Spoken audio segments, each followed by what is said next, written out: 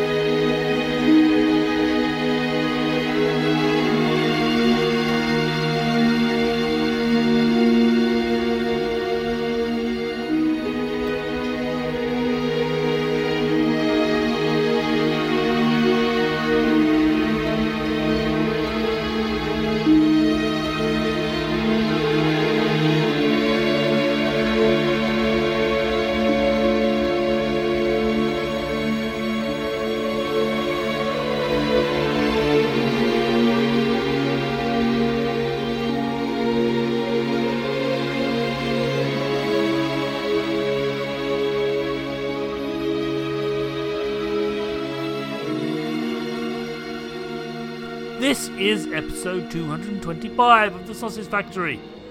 In this episode I talk to John Canellas of White Rabbit about their action-adventure game Death's Gambit. But before we delve into that, let's talk about what else is under the Cane and Rinse umbrella. First we have Cane and Rinse every Monday, of course. This week, actually next week, because I'm so excited I want to talk about next week at the time of recording this show. And time of broadcasting this show, or releasing it, whatever you want to call it, is Pilot Wings. Yes, they're talking about Pilot Wings on the SNES, or SNES, or Super NES. I don't know. I streamed that the other week on Twitch. Speaking of which, we have a Twitch channel. That's right, we do. If you look up Cane and Rinse, or one word, under Twitch, voila, you will have a glorious stream to follow and things. We do stream two things, games. First is Sea of Thieves every Thursday night at 9 o'clock, British summertime, or GMT, depending on what time of year it is. And there's a big patch coming out for that game, so myself and Darren Gargett are very excited about finally we might find some content. And then on Sundays, we stream a random game of, sometimes it's linked to Cane and Rinse, what they're talking about. Sometimes it isn't. It all depends on what the whim takes me. But I play a game for an hour and on a Sunday evening, so please do join me and heckle if you so wish. And then on Wednesdays we have Sound of Play, where video game music is celebrated from all eras. And then finally on Thursdays there's Playwright, where two people called Ryan try to make games based on ideas provided to them by the listeners. It's most entertaining. I'd highly, highly recommend it. If you want to know more about Cane and Rinse, do pop along to caneandrinse.com, where you not only read and sort of delve into archives of previous episodes of podcasts, but also there's blog posts, features, reviews, and an active forum. So yeah, do pop along there. Finally, if you want to throw some money our way, I'm not going to say no to that, if you can subscribe to Patreon. We have a Patreon, of course. And if you do, you actually get bonus content. You also get early content. That's right. So if you subscribe $1 a month, just $1 a month, you will gain access to Cane and Rinse 1 week early. Yes, exciting. And also, they're extended editions as well. So rather than limiting down to the 2 hours that we have, we'd actually expand out to more than 2 hours. So if you want to hear more about Pilot Wings, then, the only way to do that is to subscribe for just $1 a month. That's all we want. It's not much to ask. There's also exclusive access to the single platform podcasts that are done. We've done so far Mega Drive and Game Boy. They've recently released out to the general public. But behind a paywall, there is the Xbox, the original Xbox. There's an episode dedicated to that glorious machine. So, without further ado, let us move on to the main feature. Take it away, past me. John, who are you and what do you do? All right. Well, I'm John Canellis. I'm sort of director on the project. I also have another director on the project, and that is Alex Gudera. He's art director, and we both kind of work together on the story. But besides that, I pretty much do half of the programming. We have another programmer on the team as well. I also I pretty much work on most of the enemy designs, most of the character design, a lot of the level design. I do a little bit of everything. Yeah, of course. So you're one of White Rabbit. How many is made up of your fine studio? So it depends on the time of year on the time of the project. Right. So at times we have had, one animator, and sometimes it kind of goes up to like 5 animators, depending on where we're at. Right now we have 3 full-time animators on the project. We have another programmer, Jonathan Dibble, and we have Alex Witter, and that's his team right now. Yeah. So it's about 6 people right now full-time. Okay, excellent. It's remarkable considering what you've made. Because it is very, very beautiful, and there's a lot going on. But we come to that. It is a surprisingly big project. Yes. But we didn't start out like that. Anyway, so the next question then is: how did you make your start making video games? Okay, sure. That's a very good question.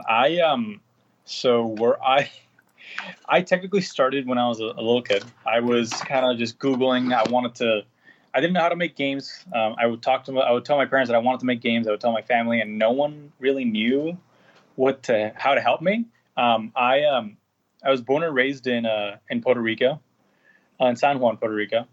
And pretty much there's no one I knew anything about programming. Nobody knew anything about it, anything related to games, essentially. So I ended up Googling how to make games, and I found a program called Game Maker. Yes. And I just started making stuff on my own. I would say I must have been in around 7th grade or 8th grade when I found it. So I had been kind of messing around with it a lot in high school. I made a few small games that are still out there online that are not super, impressive, but I still made them. And then when I went to college, where I went to USC in Los Angeles, so I wanted to go make games, and then I applied to USC and a few other schools, and I was accepted. And I went to USC, which is the one that I wanted to go to the game design school there. And that is what I studied, and I kept working on games over there. Mostly just programming and designing. That's kind of just been my thing. And so that's kind of was my route. That's how I started making games. I learned Unity, I learned Unreal, but I kind of still kept up with Game Maker as I went on. And for 2D games, I always felt like it was the best for prototyping, and it was the best for just quick iteration. And I ended up making that game in Game Maker because of that, because I just knew I could make it super quickly at the time. Although I feel like Unity at this point would have probably been just as quick. But regardless, that's how I got to where I'm at today. I did do a couple of jobs before this. I worked for USC for a little bit, and then I also worked at Backflip Studios, which is a mobile studio in Colorado, and worked there for 3 months as an intern. Worked on 3 different games, and that was an amazing learning experience. After that, I finished college, and then I started this project my last year there. And we've been working on it ever since, and that's kind of been my story. No, it's a great story. Yeah. No, I've had a whole range from everyone from when they started in the mid '80s. Seriously, I've had guests on like that who it was even worse for them because there was no game courses at all. All they had was computer science. That's the closest they could get. No game design sort of courses of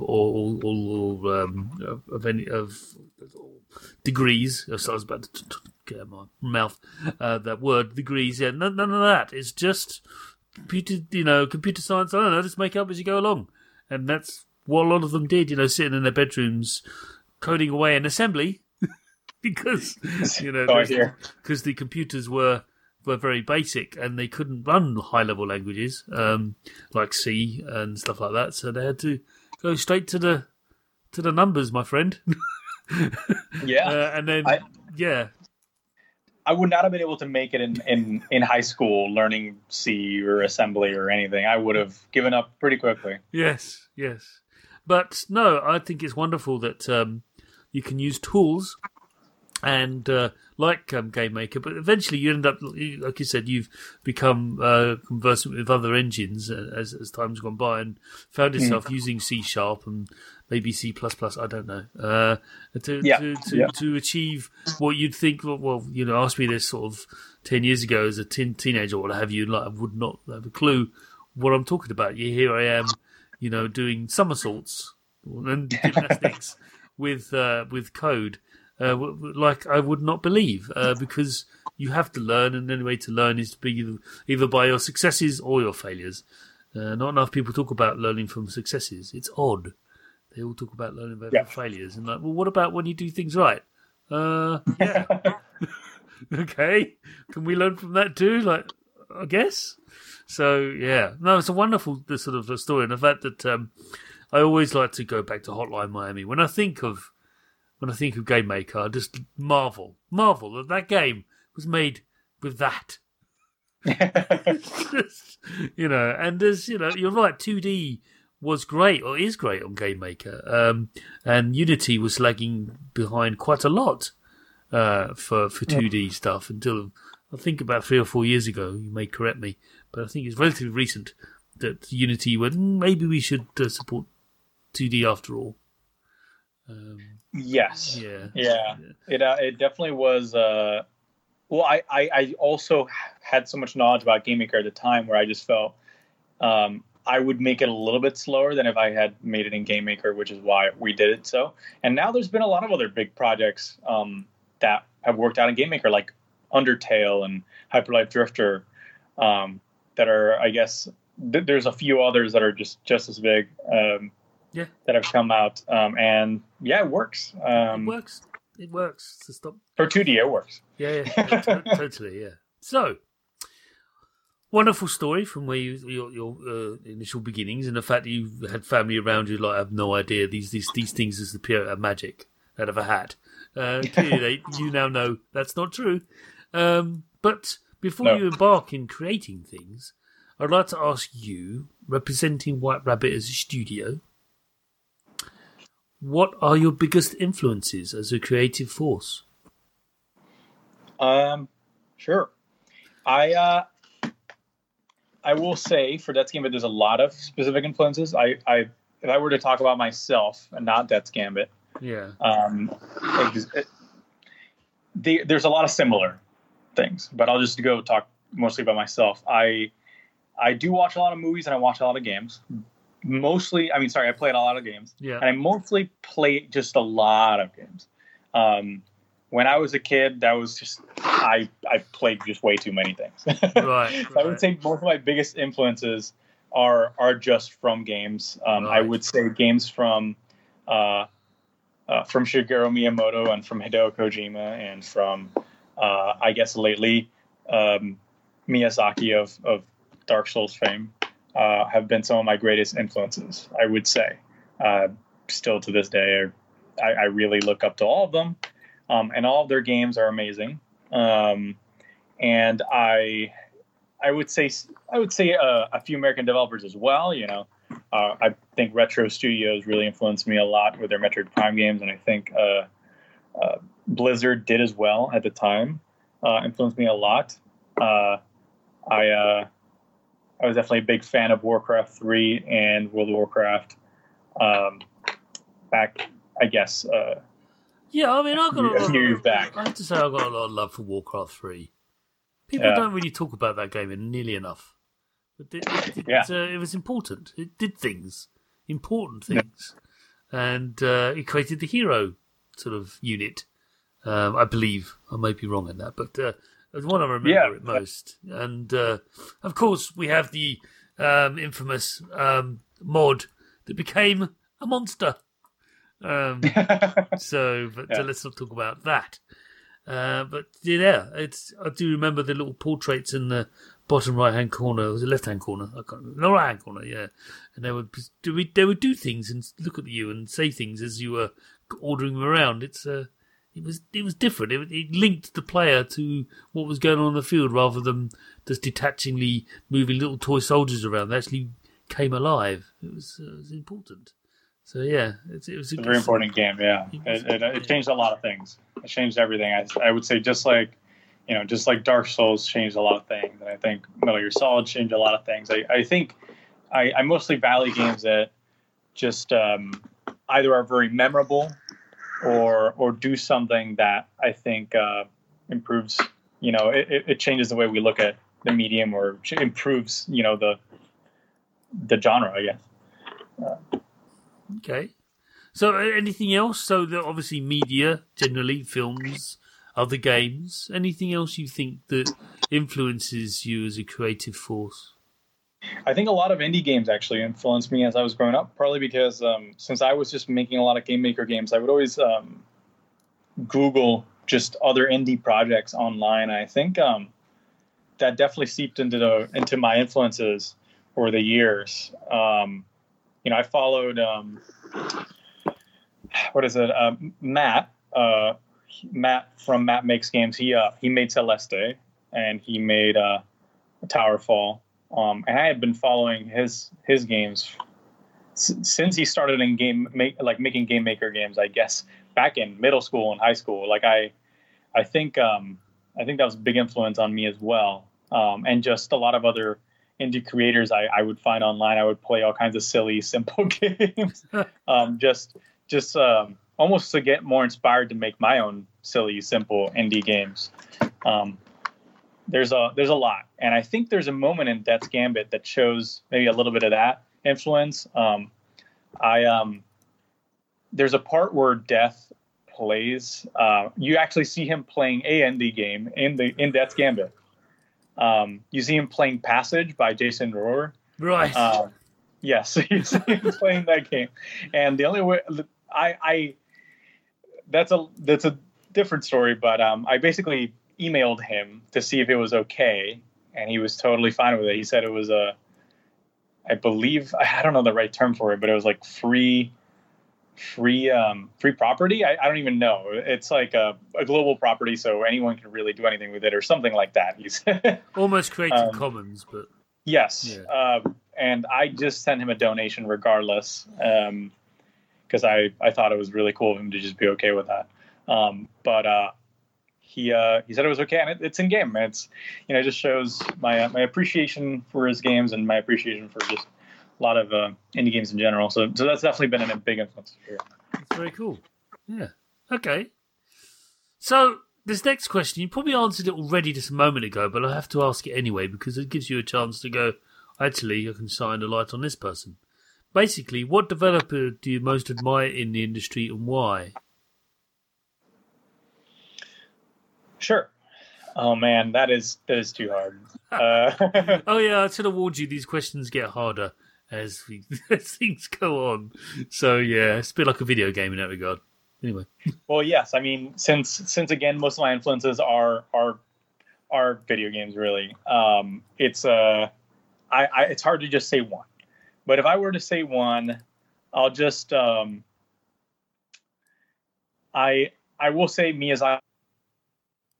But I think I can say probably a little bit more about Hideo Kojima. Probably, okay. I am definitely one of those people who definitely over time has always been super excited for his projects, and every single one of his games. I've really loved. I think I definitely like games that have kind of like a big vision.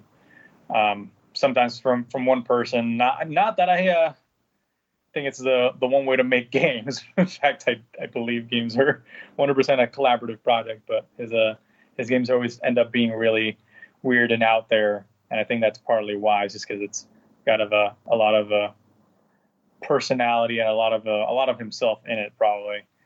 But I do love how I do love boss design in games. We could talk about this a little bit more later on, but generally, just any game with like really crazy out there boss designs I love, and I think he really got away with doing some crazy stuff with Metal Gear Solid 1, 2, and 3.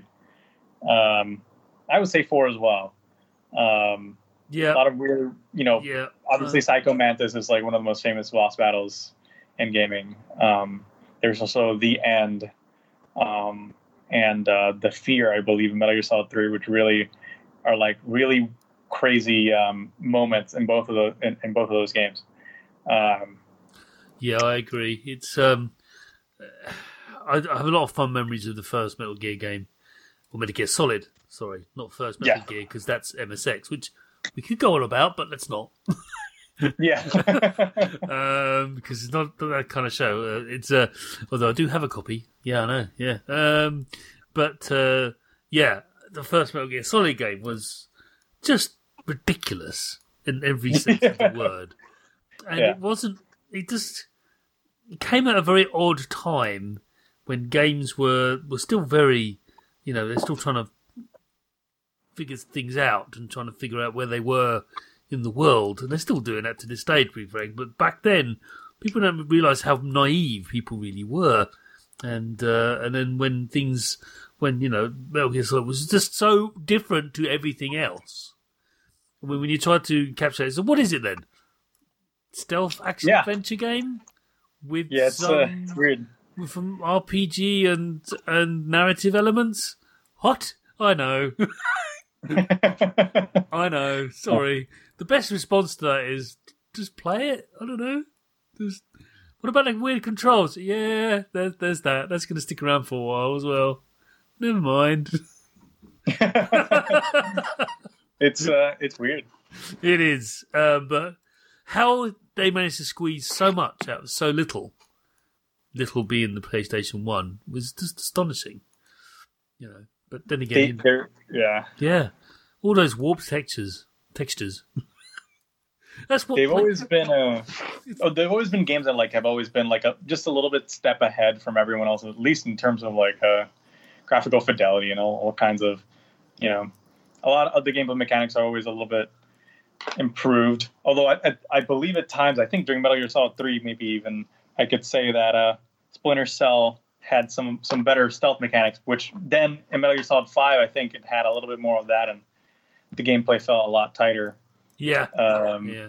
But that's, Splinter Cell is a good series of games, so let's not, Yeah. But you're right, it's not. It's. I will go back to that. This is a hard question, because now I wish I could talk a little bit more about Miyazaki, and I wish I could talk a little bit more about anything really. But yeah.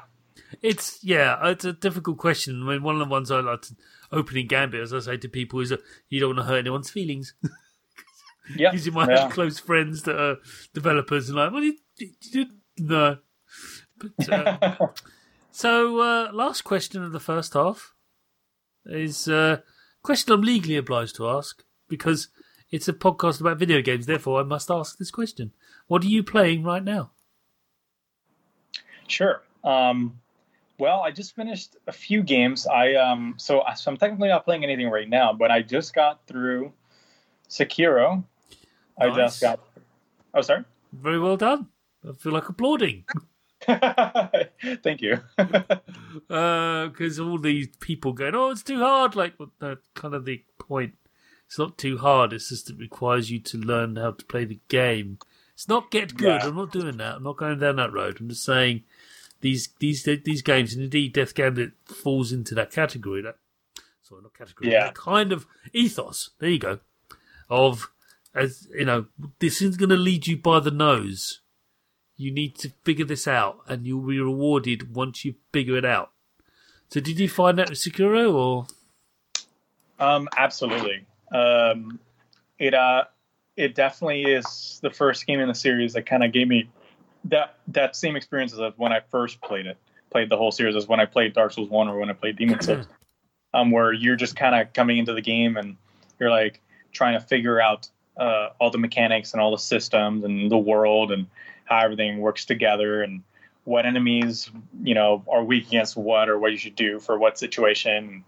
And it definitely is like, baby steps. At the start, you're trying to learn how to block. You're trying to learn how to, what works and what doesn't. And I think maybe at the start, it's a little bit too much about knowledge, maybe. I would say it's okay. I'm okay with it personally. But there's, for example, situations where you might encounter, say, an enemy that blocks your attacks, which is 10 or 20 times easier if you have the axe already, or say you fight this big bull early into the game that, say, is extremely challenging unless you have firecrackers, which makes it a joke. There's a few moments in the game where just having knowledge of having a certain item just dramatically makes the game easier. And I would say it's a little bit It's a little bit weird, but it is an interesting difficulty curve and an interesting experience. I do like it that it's one of those games where it's a lot about knowledge, and I played it. I actually played it with a few friends over Discord, and we were just kind of talking about the game and helping each other out as we were all progressing the game around the same time and around the same pace. And I think that might be an even better way to experience the game. But yes, it is a challenging game. I would honestly, and I actually, believe it or not, since Dark Souls 1, I have sort of counted my deaths. Wow. For each of the games. I still remember a lot of them. And I will say, Sekiro, I died about the same as my original Dark Souls 1 playthrough. Wow. I don't know if that... Yeah. Okay. Sorry. I didn't mean to interrupt you. No, I was just thinking that, Dark Souls, is that your first sort of... Did you not do Demon's Souls then? Or? I did, yeah. Okay, right. So, but yeah, I mean, the Dark Souls and Demon's Souls, they're quite different games. I think Demon's Souls is even more quirky than the other. Yes. It is. Trust me. It takes your brain to places you would not expect, in good ways, in my opinion. But the fact that the difficulty level, if you can actually equate it to number of deaths, is the same for Dark Souls 1 as Sekiro that's interesting. I'm not sure what that takeaway is. Is it a good, bad thing? What do you think?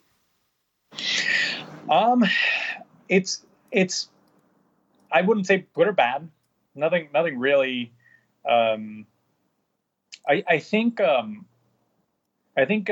will say the final boss of Sekiro is much harder than anything in Dark Souls 1. But for the most part, I would say that the games are about as difficult. And I think the discussion that's being had about Sekiro today is a mirror to the same discussion we did have, honestly, when Dark Souls 1 came out. And Dark Souls 2, I believe. Around that time, we definitely have had a lot of articles of games, of people wanting, say, easy mode. I think right now we're talking a lot about accessibility, which is, I think, a whole different discussion. Yeah. But we had also similar articles about people wanting the game to have an easy mode. And it's interesting to me to hear that. I don't believe it needs that. But I'm always for more accessibility options. I think that's a whole different rabbit hole of discussion, which Indeed. I almost don't even want to get into. But yeah. But I think what it shows is just it's a similar experience from the original Dark Souls, and I think maybe some people might forget that. It's just been a long time. But yeah. Yeah. Anything else you want to talk about before we head on to second half, game wise? I don't think so. Okay. No, it kind of runs in the theme of what we're going to talk about a little bit, but not much, because I think we delve into this about now, really, about how Death's Gambit is a thing.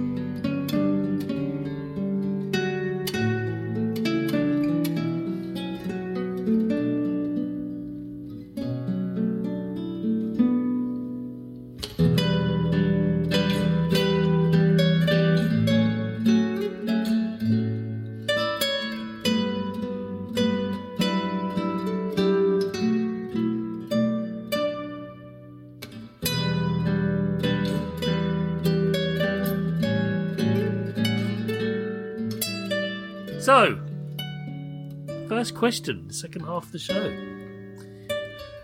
What is Death's Gambit? Okay. What do you think it is? I know what I think it is, but off you go. It is definitely a Metroidvania, Souls-like experience. It borrows some of the elements from the Souls series, that is a stamina bar, and just the more slower, methodical attacks, like the combat system. Some weapons are faster than others. Some make it feel more like a Castlevania game. Some make it feel more like a Dark Souls game. It also has a similar, on death system as the Souls series, where when you die, you drop something. In the Souls series, you drop your experience points. Here, you drop a healing item on death.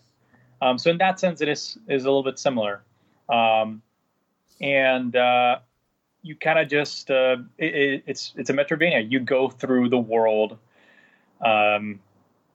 killing progressively more powerful creatures, empowering your character, and finding new levels and finding new areas, and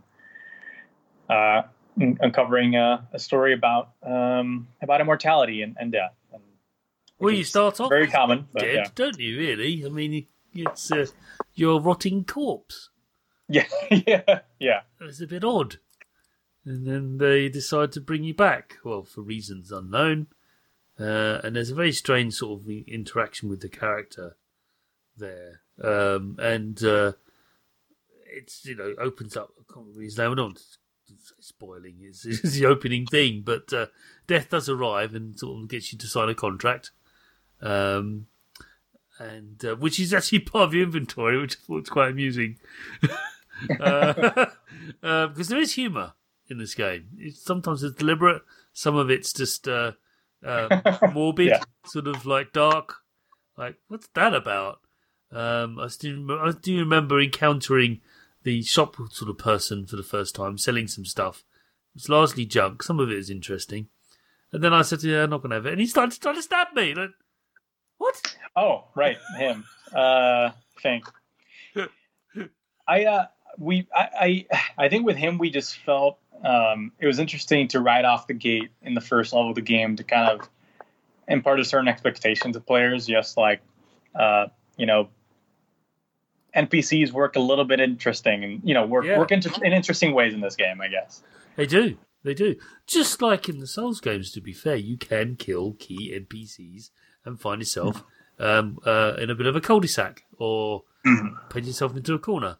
And it reminded me of a bit like Spelunky, where you can kill the shopkeeper and then you steal stuff and then you have to kill him and he gets a bit angry. But he's vicious.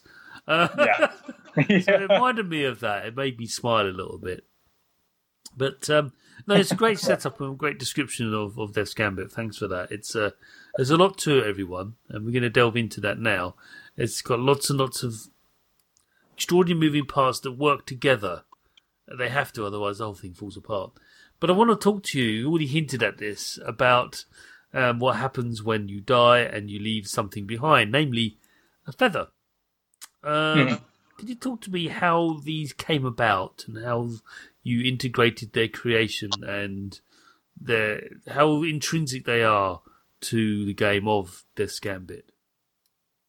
Are you talking about the systems as a whole, or the feather dropping system? Yeah, just really trying to get the idea of the link between the shards, the cost, which is something, this is a resource, a currency that you gather from creatures that you kill in other places, as well as and how they're linked to your leveling up and the feathers themselves. So when you use the feathers to heal yourself, but also to regenerate them, it's extraordinary. It's a little bit complicated, but as listeners may be trying to fathom now, is that, or fathom, not a word, Chris, but there's a.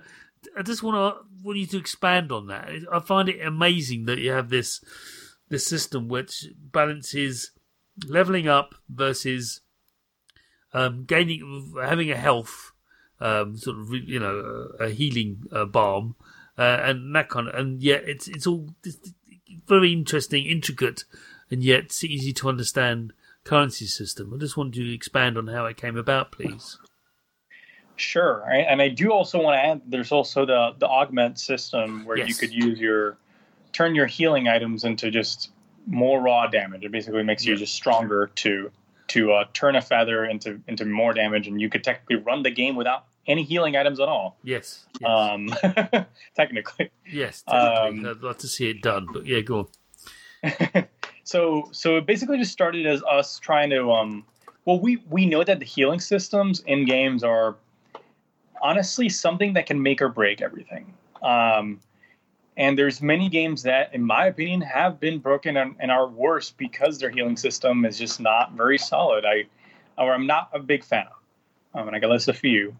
But I think we were trying to come up with new twists, honestly, on the Souls genre. And at the same time, we were also trying to see what else is interesting that they haven't tried that I think would create a lot of interesting situations. And I think that's how we ended up with the system that we have right now, where when you die, you drop one healing item on the ground that you can go back to that area and pick up and reclaim. And over time, we also realized, oh man, wouldn't it be annoying if you died somewhere and you kind of progressed to a different part of the game and you don't want to go back and pick it up? Because in Dark Souls, you actually lose. If you die once and then die a second time, you lose, and you never picked up your souls on the ground, which you drop on death. Then the souls disappear forever. But in Death's Gambit, the feathers actually stay there, so it's technically a little bit more forgiving. So if you die twice in a row, it's forgiving in certain ways. But if you die twice in a row, then you've lost 2 feathers, and they're both dropped at each location.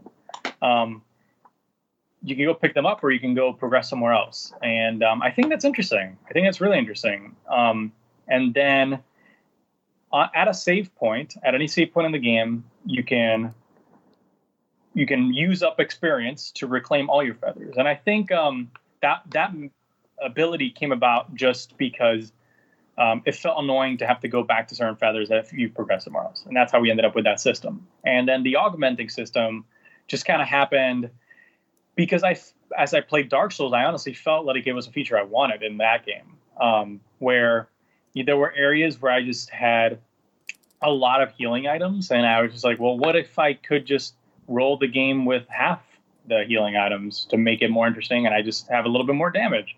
I felt like it was something that I would have done if I had that opportunity in those games, and it makes things a little bit more interesting. During boss fights, I might have felt like it would have been useful, and I think a lot of the changes to the combat system in Death's Gambit that are different from the Souls series is just because I wanted to add more strategy, and as opposed to raw muscle memory, I would say. A lot of bosses in the original Dark Souls are just about dodge rolling at the right time, or can be, and I think that's less interesting. We've been trying to add as much strategy and a lot of I guess stuff that requires you to just decide a specific. Okay, I'm going to roll with this ability. I'm going to block this attack. I'm going to dodge that attack. I'm going to jump over this attack. I'm going to augment feathers for this boss. I'm not going to augment feathers for this boss. I think I just like that more. It's a personal preference. I think a lot of players actually rather have a game that's more about just dodge rolling at the right time and attacking at the right time. But I like strategy. Yeah, as evidenced by the where you went with this. It gives the player choice whether they want to risk. Well, they could carry on going down the same path they've been bashing their head up against, or like, you know what, let's go another way. There might be something more interesting the other way. Who knows? And that's that sort of falling of choice is a form of strategy. It's strategizing how you're going to conquer this game, or conquer the level, or the environment. Yes. Speaking of conquering things, I found that position and timing is very important in Death's Gambit when engaging in with enemies. How have you found designing monsters that keep this challenging? I've definitely found that making things challenging is easy. Making things challenging and also feeling fun the whole way through is a true challenge for me, and for just, I guess, most game developers. We actually got I was going to go into a different tangent, but I'll just answer your question directly and then go into that tangent. Okay. I'm definitely one of the things that I love the most in making games is designing enemies, actually.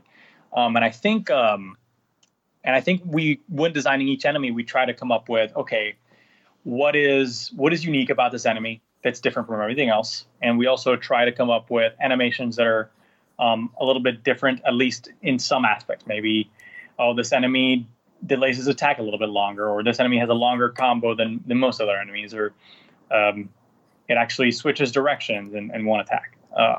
And I think we've been improving at being able to almost telegraph certain things, make things more obvious for players. So I think one of the things in 2D games, and this happens with a few other 2D combat games, but being able to tell when an enemy is going to turn around is important. Being able to tell really well. And I think there's one enemy in the game that players really complained about, that was the Golden Knight. For example, we're working on new content right now and improving the game, and that's one enemy that we're looking at to make to feel better and feel a little bit more fair. But regardless, I would say that's how we design our enemies, kind of. Okay.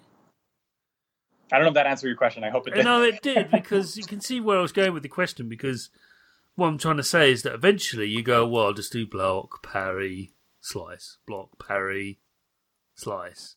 And that doesn't really fly. Of course, what I've described there is simply for one of the character classes. There are many character classes, everyone, and we'll come on to that later on in this show. But if you're using one of the melee base rather than sort of spellcasting ones, and it's like, no, touchy! Not the face! That's what I call wizards, basically. They're very vain. Not the face. It's being able to mix that up to make sure that when you encounter a new enemy, you're like, oh, what's this one going to do? That's what that's what I love about playing these games, is that I'm a big explorer. I love exploring. It's why I play a lot of adventure games. I'm a big fan of exploring worlds that other peoples have created. I love that.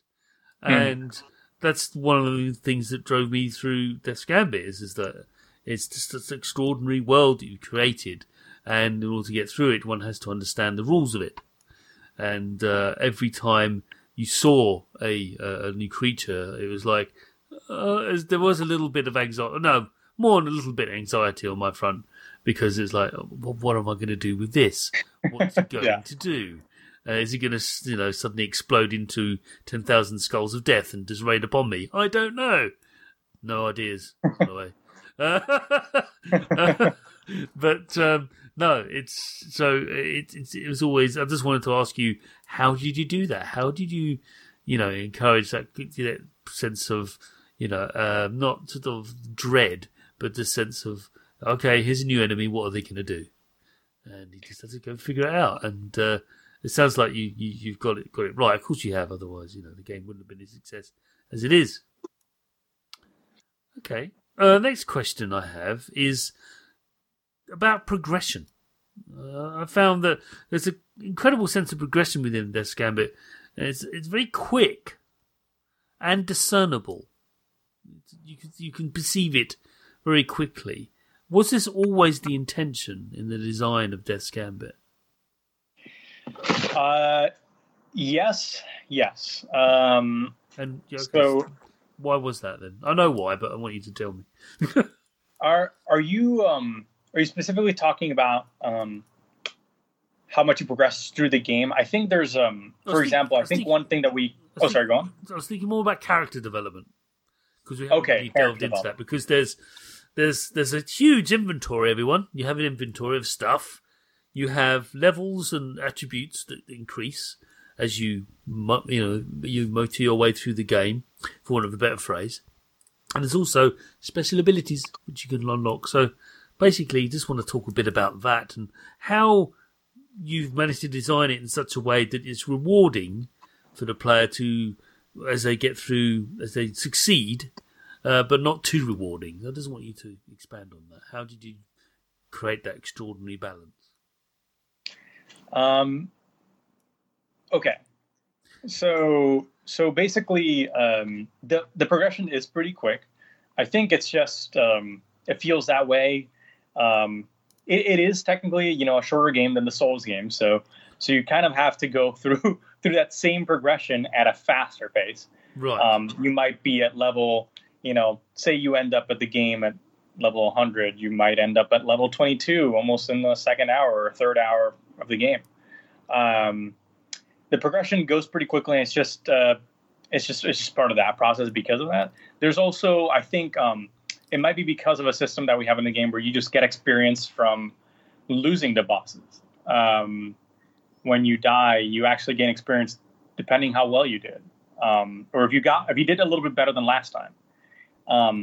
And that is kind of just us kind of trying to help a little bit to make you feel like, okay, well, maybe now you can do it now, or you are doing better. See, you got a little bit more experience, to kind of push players forward. I do feel like because Death's Gambit is an indie game, players don't have the maybe the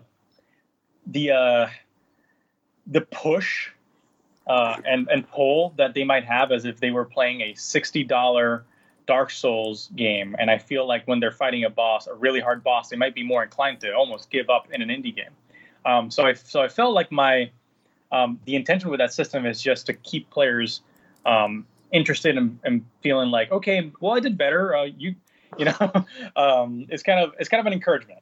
And I think that does make the progression feel a little bit faster.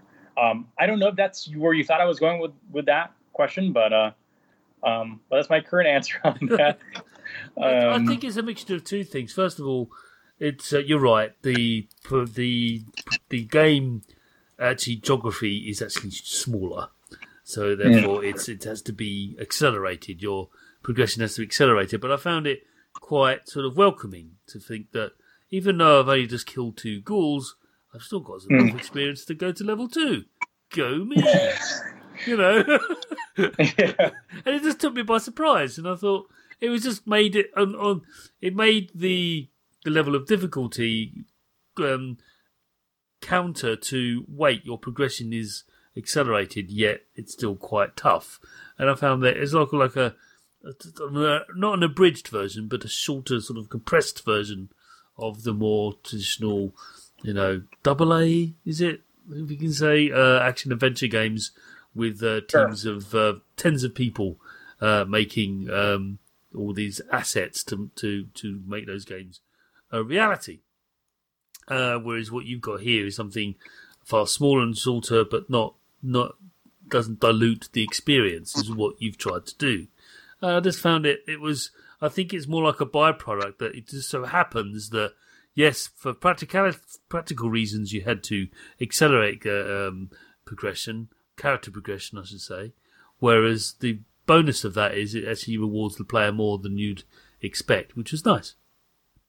Yes, I do think it's all. Yeah, I think so, and it's one of those things where we definitely did accelerate it a little bit just to make it feel like you're not stuck, or if you really do want to grind it out, it is still possible, and not something that would take forever. I don't know. I'm definitely just a fan of quick progression. I guess is probably why, honestly. Yeah, I gotcha. So last question then. See, well done, you made it. Thank you. I want to talk about the art design and the music, of course, but just the general sort of visual style you've adopted. And what I've found is a lot of fluid movement, a lot of particle effects, and that kind of thing. How has that impacted on the design of the levels and indeed the way in which you engage with enemies, do you think? The art style? Just the whole... Because it's very important that, like you said, you need to... The animation isn't just an aesthetic. It is key to how one plays the game, because you need to know at what frame is the enemy about to swipe, or are they on a return swing, and then you can jab them. Yeah. How important has that mechanic then bled into the actual design of the art style itself? How have you balanced the two, if indeed they need to be? Oof, that is an interesting question. Hard question too, because there's a lot of, I guess, parts to that. I mean, if we were to talk about the animations, I would say that's a whole different beast from the environment art and the level design. So let's see. I'll talk about the easier part, the environment and the level design first. So the art style was pretty much derived from a whole host of other games by Alex Guadera, the art director on the project. And it also was just an evolution of himself as we were working on the project. He evolved the art style into where it is now, and it's amazing. It's beautiful, and it helped influence the level design in a certain way. I think at the beginning, and actually for the most part of development, it forced us to not use tile sets, and I think that's a big that is a big specific thing about our game, because a lot of games kind of just you make the tile set and they just make the level, but no, a lot of our levels are just straight up. No tiles. It's just a whole arted up thing. Yes, Alex. Yeah. So yeah, sorry, I'm just agreeing with you. It's true. It's when you're walking around these environments, you definitely feel it's one massive tile. Yeah. Yeah. So you're saying there's no tile sets on counter? It is. It's just one. It's just one big tile. Yeah. And that definitely influenced level design a lot. It also made it, it made it so that the world felt more intentional, if that makes sense. Like everything about the world is, unique to that point in the level. And it feels, to to me, it feels nicer than if it was tiled. But it also took a lot longer to make, and it took a lot of iteration, and a lot of that was not, honestly, partly it was not because it was the smartest thing to do at times, I will say. I think we did try tiled levels, and it didn't fully work out the first 2 times that we did it. And now that we're working on new content, we tried it again, and it's worked pretty beautifully. In fact, it worked amazingly well for some of the new areas that we're working on. But regardless, for most of the current content that's in the game right now, it's been the case, and it's really influenced the level design. I will say that that's pretty key to the art style of the game. I don't know okay. So animations, that was the other part of the question. That was the key component of the question, is that, how you manage animation design versus the key mechanic of the game of, it's about to swing. How do you make sure that it looks great, yet it also advertises enough to the player that some really bad thing is about to happen, or not, as the case may be. Yeah, and this is just the case with a lot of games, right? Animations for enemies have to telegraph that something's going to happen, something bad's going to happen, and if possible, telegraph what exactly is going to happen. If it's going to be like a thrust attack, or if it's going to be a sweep attack, or if it's going to be a heavy attack or a quick attack. And I think that's the biggest thing right now for a game. It's just when we're designing animations, we kind of, a lot of the design comes from the animator himself. The animator himself has to basically say, okay, well, it covers this amount of ground and it does this and that. We generally have to decide whether it's a light attack or a heavy attack. So heavy attacks usually are slower and you want to dodge them, and light attacks are usually faster and you want to block them. I don't know if that comes around, if that is something that players eventually understand, but it's okay, because you could technically dodge any attack in the game, or you could technically block any attack in the game. Some are better to block and some are better to dodge. But the animations and the art style are very, we definitely wanted it to be as clear as possible, basically. And that definitely influenced the art style. Just, you want to be able to see what part of the attack deals damage, as opposed to if it was kind of like very blurry or smeared, you want to be able to kind of, I guess, understand what's happening, I guess. So our goal with the art style was to be as clear as possible. I don't know if that answers your question, but that's kind of where we went with it. No, it does. It does. It's you absolutely. I think I love the description of telegraphing. It's like, you gotta give the player a chance. Don't just slam a dark sword on a dark background. It's like, where's that from? See? Yeah. How about that? At least give it something. We definitely care a lot about different colors clashing with each other. We want to make sure that enemies stand out from their backgrounds. That's a big one. That's a big important design factor. Yes. Yeah. Cool. Well, there it is. Death's Gambit. It's by White Rabbit Studios. It's out now on Windows PC and PlayStation 4. There's more content to come, as we've hinted out already. I understand. Is that this is going to be a free DLC patch thing? Yes, it is a free DLC expansion, really, because it's enormous at this point. Wow.